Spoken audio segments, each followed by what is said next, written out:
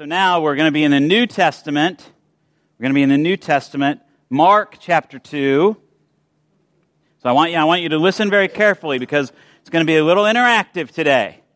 So that means your brain's got to switch on now. If it wasn't yet, it needs to switch on. I need you to pay attention here. One Sabbath, he, meaning Jesus, was going through the grain fields. And as they made their way, his disciples began to pluck heads of grain. The Pharisees said to him, "Look, why are they doing what is not lawful on the Sabbath?" And he said to them, "Have you never read what David did when he and his companions were hungry and in need of food? He entered the house of God when Abiathar was the high priest and ate the bread of the presence, which is not lawful for any but the priest to eat, and he gave some to his companions. Then he said to them, 'The Sabbath was made for humankind, not humankind for the Sabbath. So the Son of Man is Lord even of the Sabbath.' Again he entered the synagogue, and a man was there who had a withered hand. They watched him to see whether he would cure him on the Sabbath, so they might accuse him. And he said to the man who had the withered hand, 'Come forward.' And then he said to him, 'Is it lawful to do good or to do harm on the Sabbath, to save life or to kill?' But they were silent. He looked around at them with anger. He was grieved at their hardness of heart and said to the man, 'Stretch out your hand.' He stretched it out, and his hand was restored. The Pharisees went out and immediately conspired with the Herodians against him, how to destroy him." All right, I'm just going to let you let that soak in for a minute. Any questions that come up for you about that scripture just from hearing it that time, as you're going through it, as you're reading it? Anything?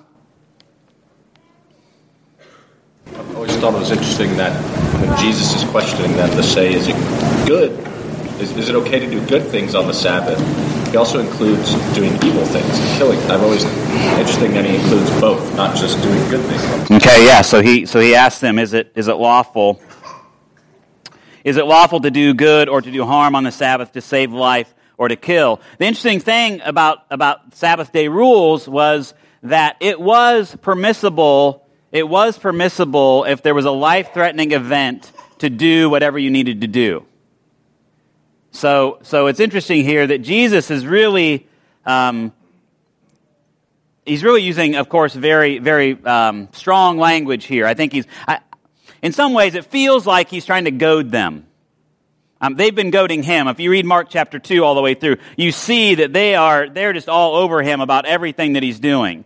And very concerned about the things that he's doing because he heals and forgives sin, and they're like, well, those are only things that God can do. You shouldn't be doing that. And then now he's here on the Sabbath. Yeah, so it is interesting. But in terms of the Sabbath rules, it was lawful to if there was a life-threatening event to be able to do that. Do you know how far you're permitted to walk on the Sabbath day if you're a faithful Jewish person?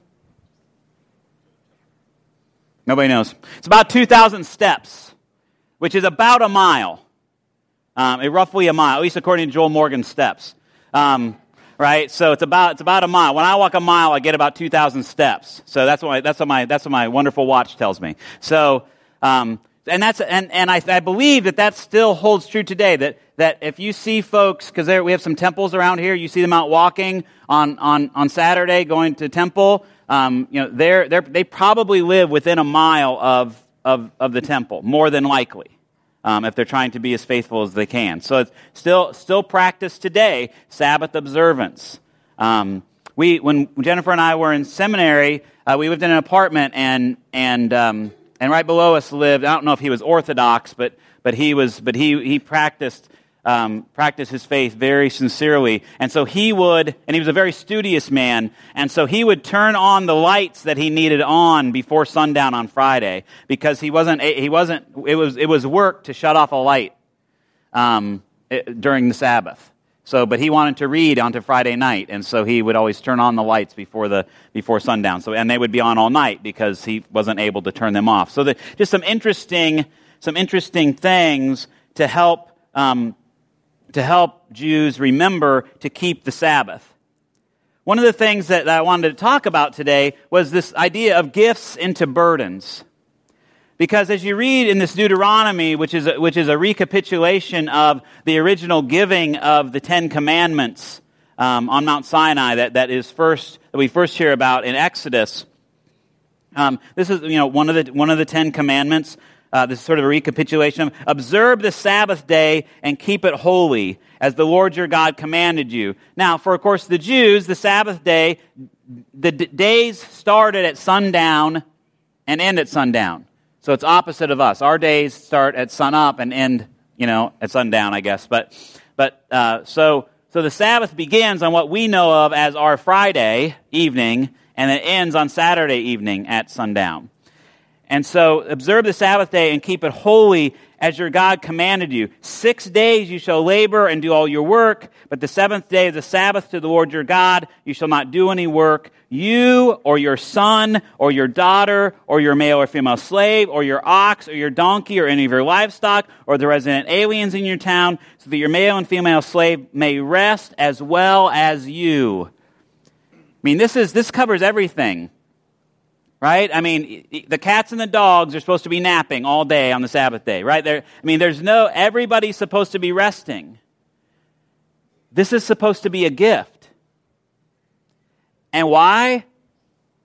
Remember that you were a slave in the land of Egypt. And the Lord your God brought you out from there with a mighty hand and an outstretched arm. Therefore, the Lord your God commanded you to keep the Sabbath day. It's a reminder that God gives them what they need, that God is part of their lives, that they don't need to produce on one day of the week because God provides for them. If you remember when they went through the wilderness and they were complaining that they didn't have any food, and so God gave them it's manhu, but we call it manna, which is manhu means what is it? Because they didn't really know what it was when they got it, but God gave them manna. One day a week, they could on Friday they could gather twice the portion, and it wouldn't go bad. Every other day it would go bad if they gathered more than they needed for the day. But for the Sabbath day, for Friday they could gather twice the portion for Saturday, because God did not want them doing any work. God wanted to show them that I will provide for you. You do not need to produce and to do work.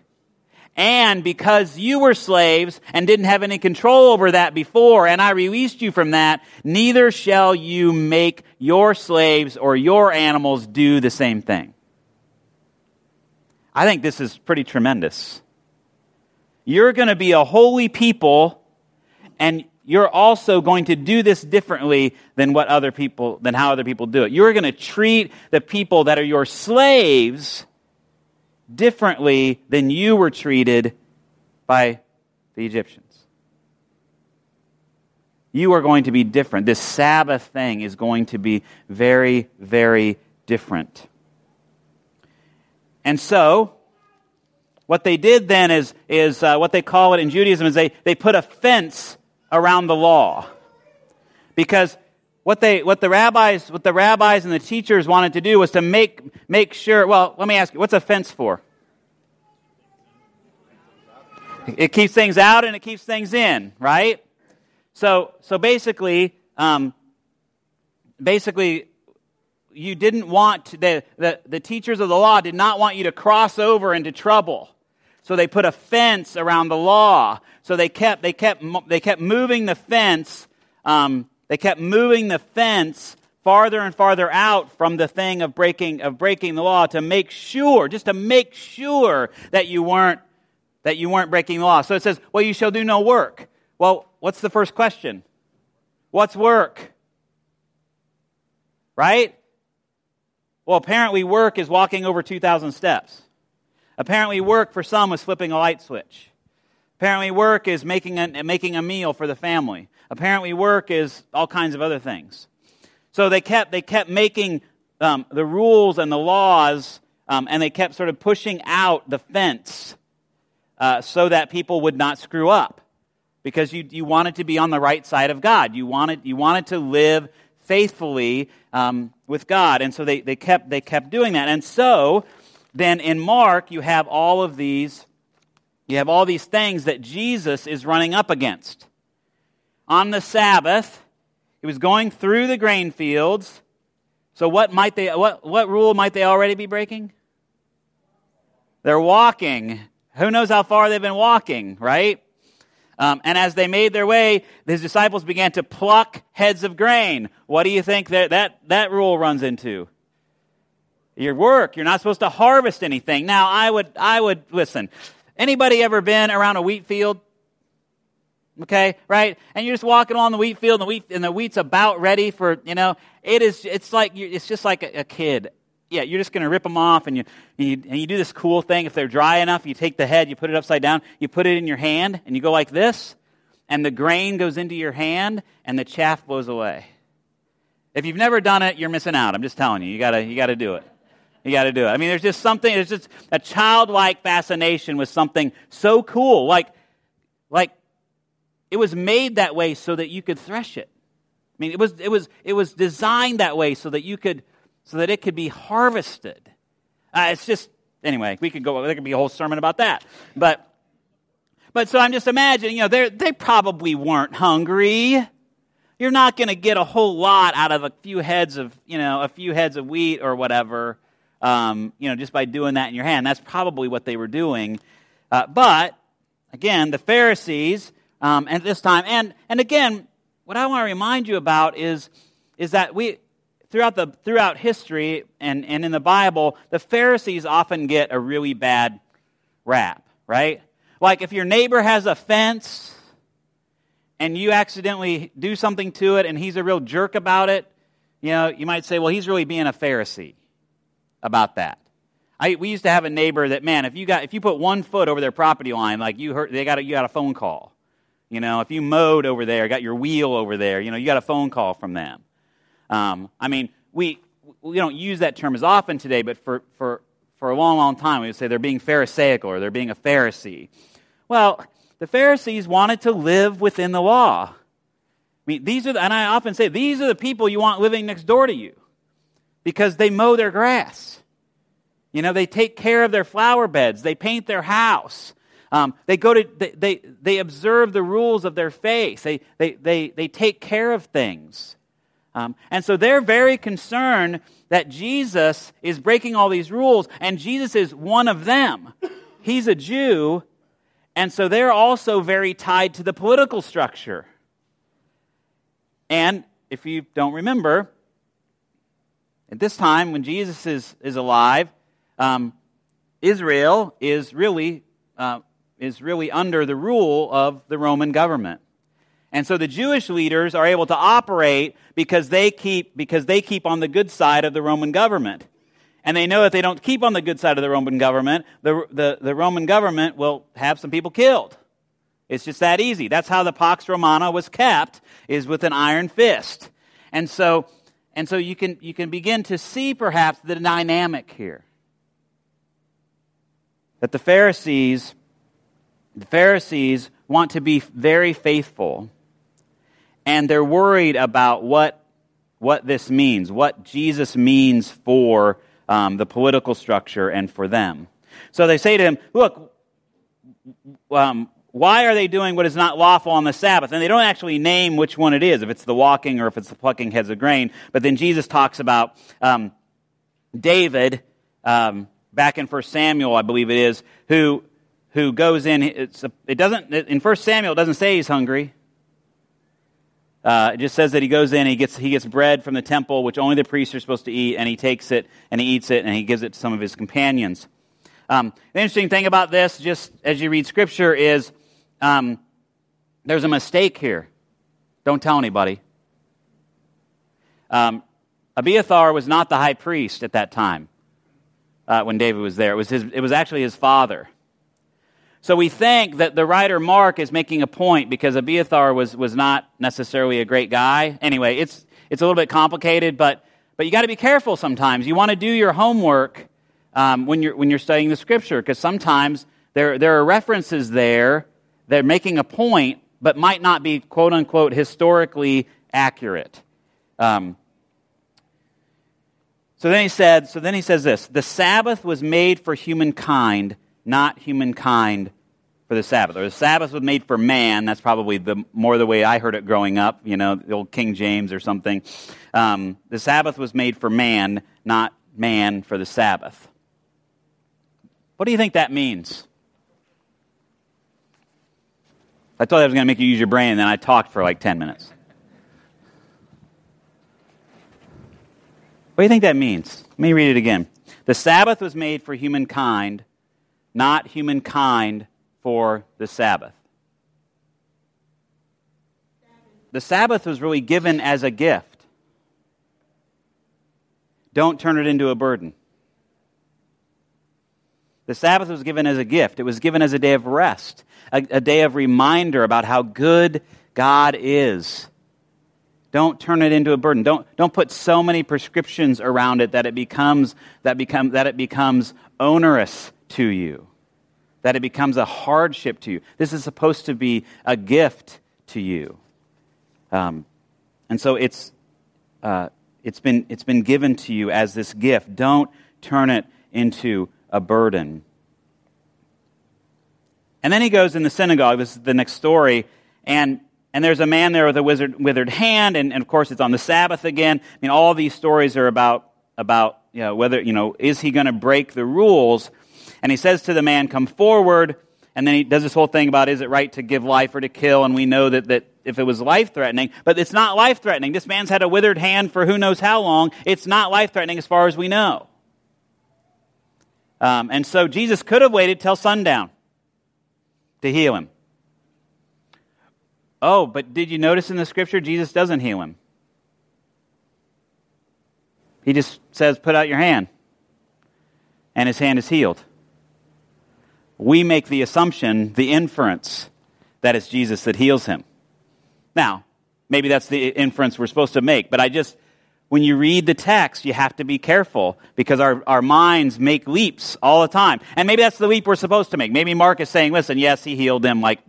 It's clear. That's why the Pharisees are upset with him, because that's what the Pharisees saw, was they're like, well, actually Jesus did heal him, because he said, stretch out your hand and whatever. But he doesn't touch him. He doesn't say any hocus pocus. He doesn't do anything.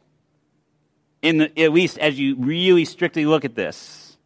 So it's just interesting, again, to dig into the text and to see what's there. He stretched it out and his hand was restored. The Pharisees went out and immediately conspired with the Herodians against him, how to destroy him.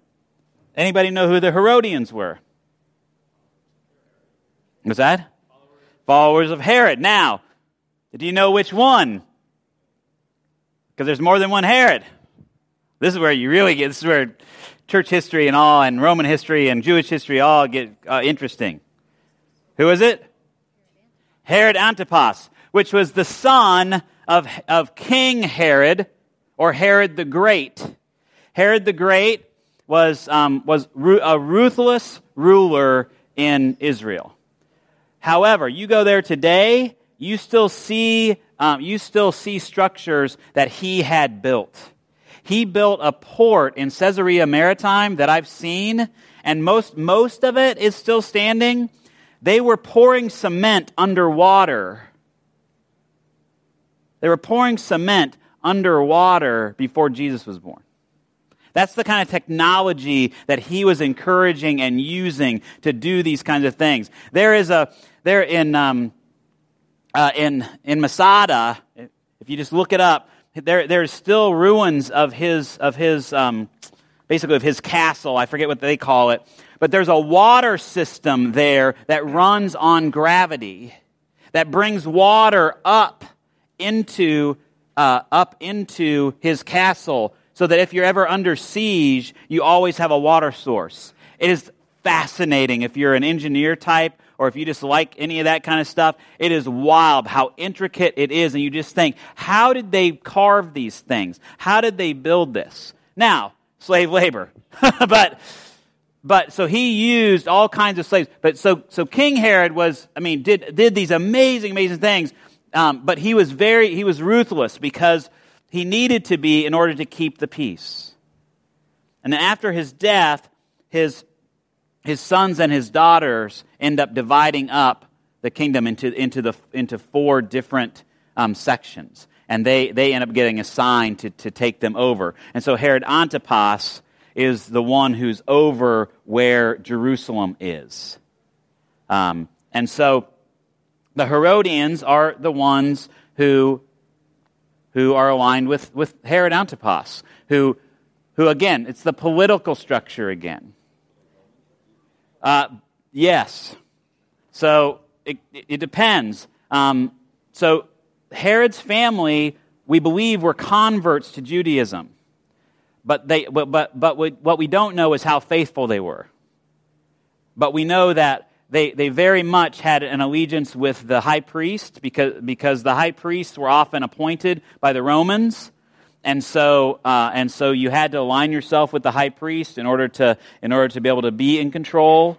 You guys, this is a political lesson now. One of the things to remember about Jesus' ministry is that this isn't happening in some pristine, world. This is happening in a real world with real political intrigue, with real power structures going on. That it isn't just because of religious reasons that perhaps the Pharisees or the Herodians are upset with Jesus. It's because they don't want to upset the apple cart. They're in power, and they don't want to see things change.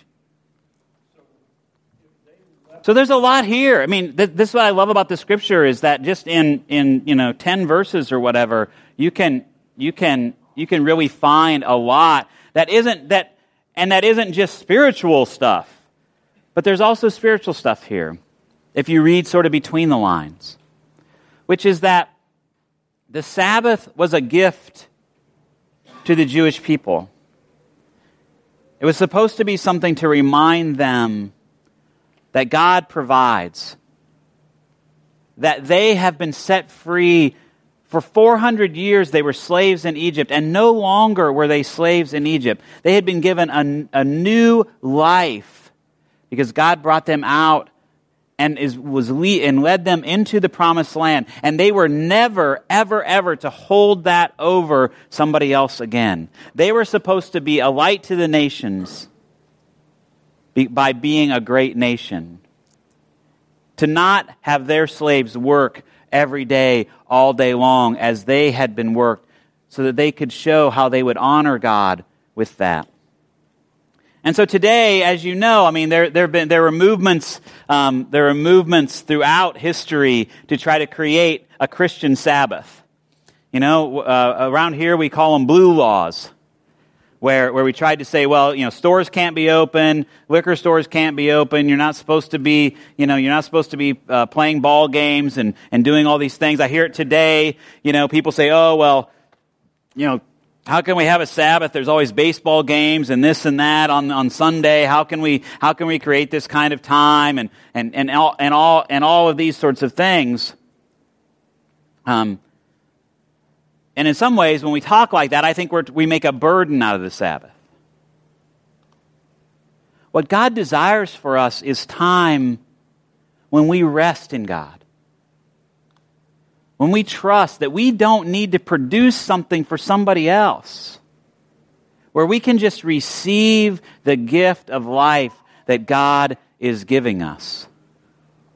That 6 days of work is enough. That God will provide for us when we choose to rest in God. But that we shouldn't take that gift and turn it into some sort of burden. That then, I've just got to meditate. I can only read the Bible on my Sabbath day. I can only do this or that. We have to find that now for ourselves. The world or the political structure is not going to put a fence around the law of the Sabbath for us. We have to find our own ways of, I forgot where my charger was, of plugging in to the source. of being recharged and refreshed and renewed in God. Because that's the gift that we've been given. So may we not turn it into a burden. Amen.